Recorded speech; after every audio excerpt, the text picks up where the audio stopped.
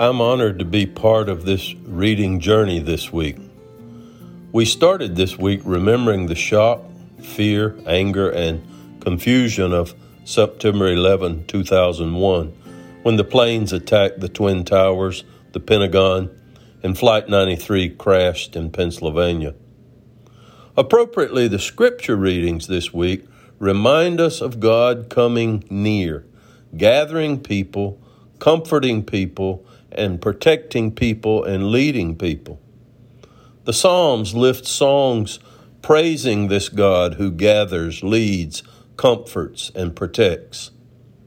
In writing the epistle to the churches in Rome, we see this week the Apostle Paul making grand theological claims regarding the power of this God who brings salvation to everyone who believes, first to the Jew, and then to the Gentile.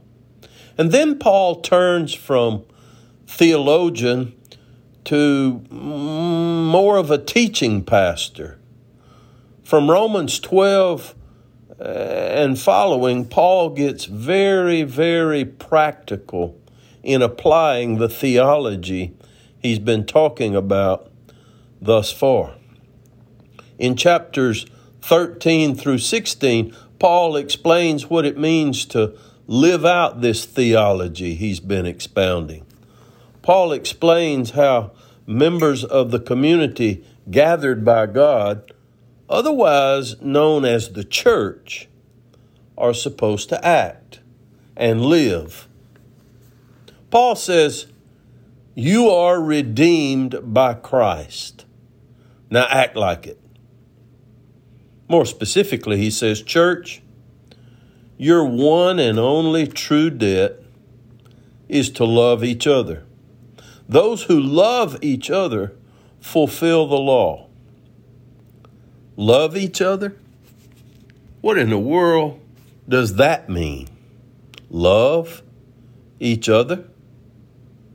Does that mean I've got to be friends, buddies, and pals with people I seem to have hardly anything in common with? Does that mean I got to be all friends, buddies, and pals with people who are so different? Loving each other, I think, really means to love other people the way God first loved me. In other words, loving others is to treat them with grace and forgiveness, just as God treated me. But what about when people are unloving and difficult? You're redeemed by Christ. Act like it. Pay your debt to love. Well, what about when people are different and frightening and I don't understand them or their way of life? You're redeemed by Christ. Act like it. Pay your debt to love. Well, what about when people break the rules and live lives that I think are sinful and wrong? You're redeemed by Christ. Act like it. Pay your debt to love. Paul says Christ followers must love without conditions. No ifs, ands, or buts about it. Love without conditions. Okay, but what if they're unloving toward me? What if I'm the one that has been hurt and harmed and wronged by them? Well, the gospel reading from Matthew this week gives an answer for that. Matthew's gospel says, when someone crosses us, we're called to be the first to reach out. Even when we're the ones who have been hurt, even when God knows we've done nothing wrong, even when everything in us wants to fight back, we're still called to community with one another, to act like the family we are through Christ Jesus. You are redeemed by Christ. Act like it. Pay your debt to love. Now, this is hard.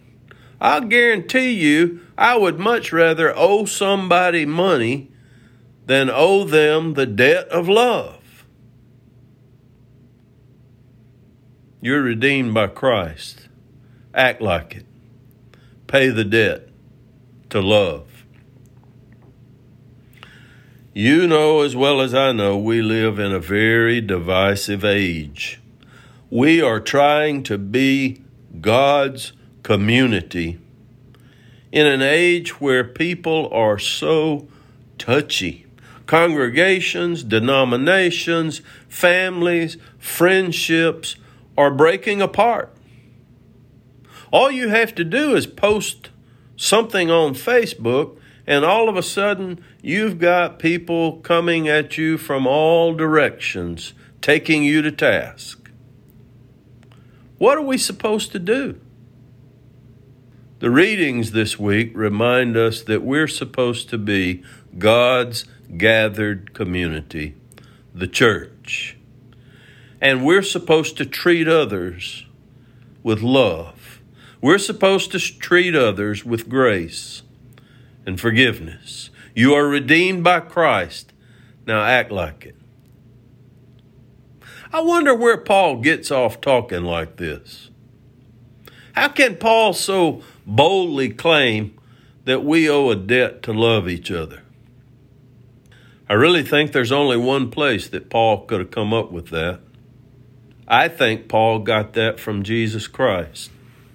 God has shown total love for us in Christ, and therefore we are to love. Love each other. Whoever loves another person has fulfilled the law, Paul says. Now that is so hard and so stressful, I'll guarantee you. But you know why I think it's so hard and stressful? Again, the answer is Jesus. You see, our church is not really our church. Jesus sets the conditions for us to be called a church. Jesus determines the mission of the church. Jesus determines who we will be church with.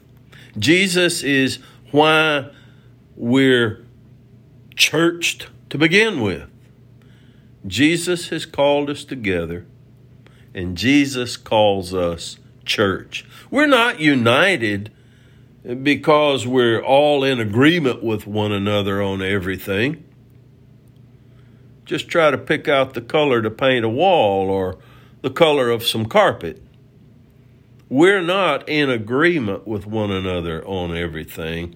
We're united because Jesus is absolutely determined to assemble and gather a group of diverse, odd, different people who are united to live in the world in His name. We're gathered by Jesus, who says, in effect, I've not come for good, respectable, Bible-believing, justice-advocating, or hypersensitive to other people's wounds church people. I've come for sinners, only sinners. A few chapters earlier, Paul put it this way. You might be willing to die for a really, really good person, but He shows His love for us and that He died only for bad people, sinful people, us.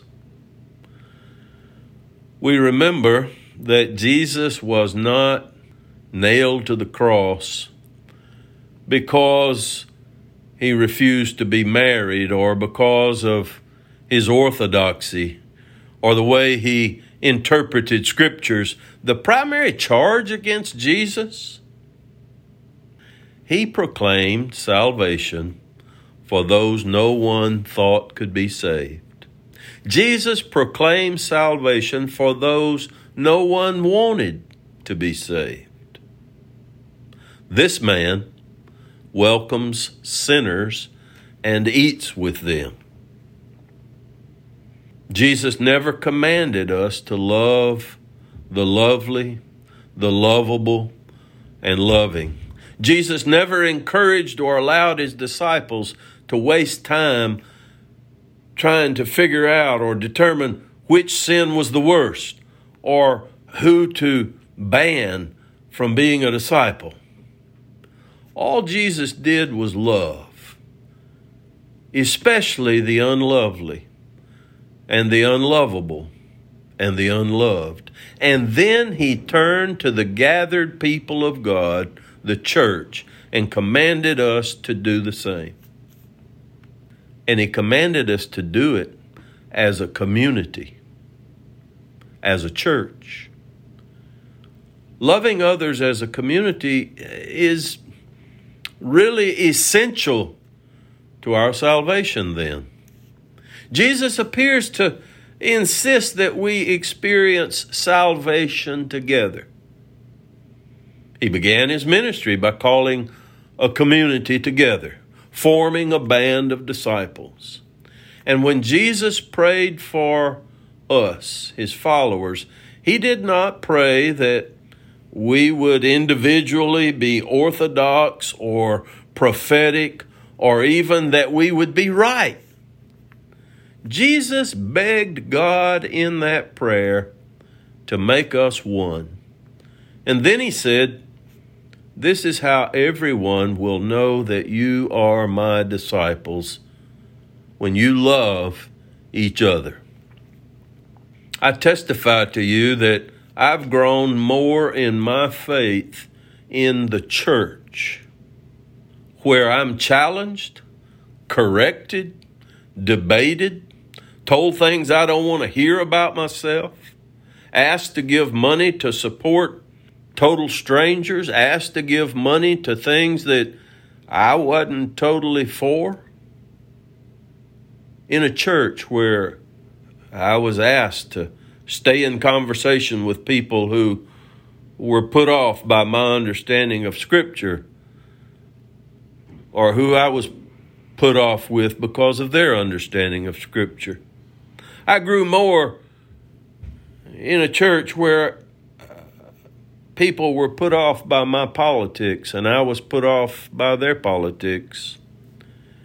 In a church where I was asked to join hands and serve with others in the name of Christ, even though those others may not necessarily be my type of people.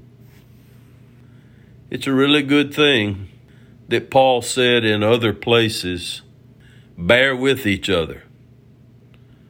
Another translation says, instead of bear with, put up with each other and forgive one another.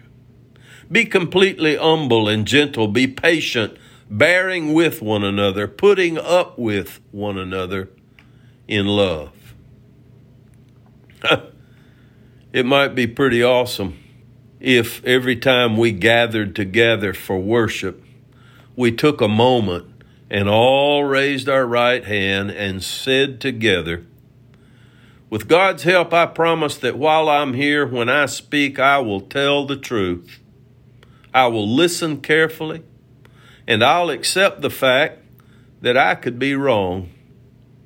And I will put up with everyone, no matter who offends me, in the name of Jesus. Amen." It's really good to walk with you this week through these scriptures. It's really good to walk with you in the community of faith and be reminded that above all else, God gathers the community of God's people. And above all else, Jesus wants us to love one another. That is our debt. Have a great week.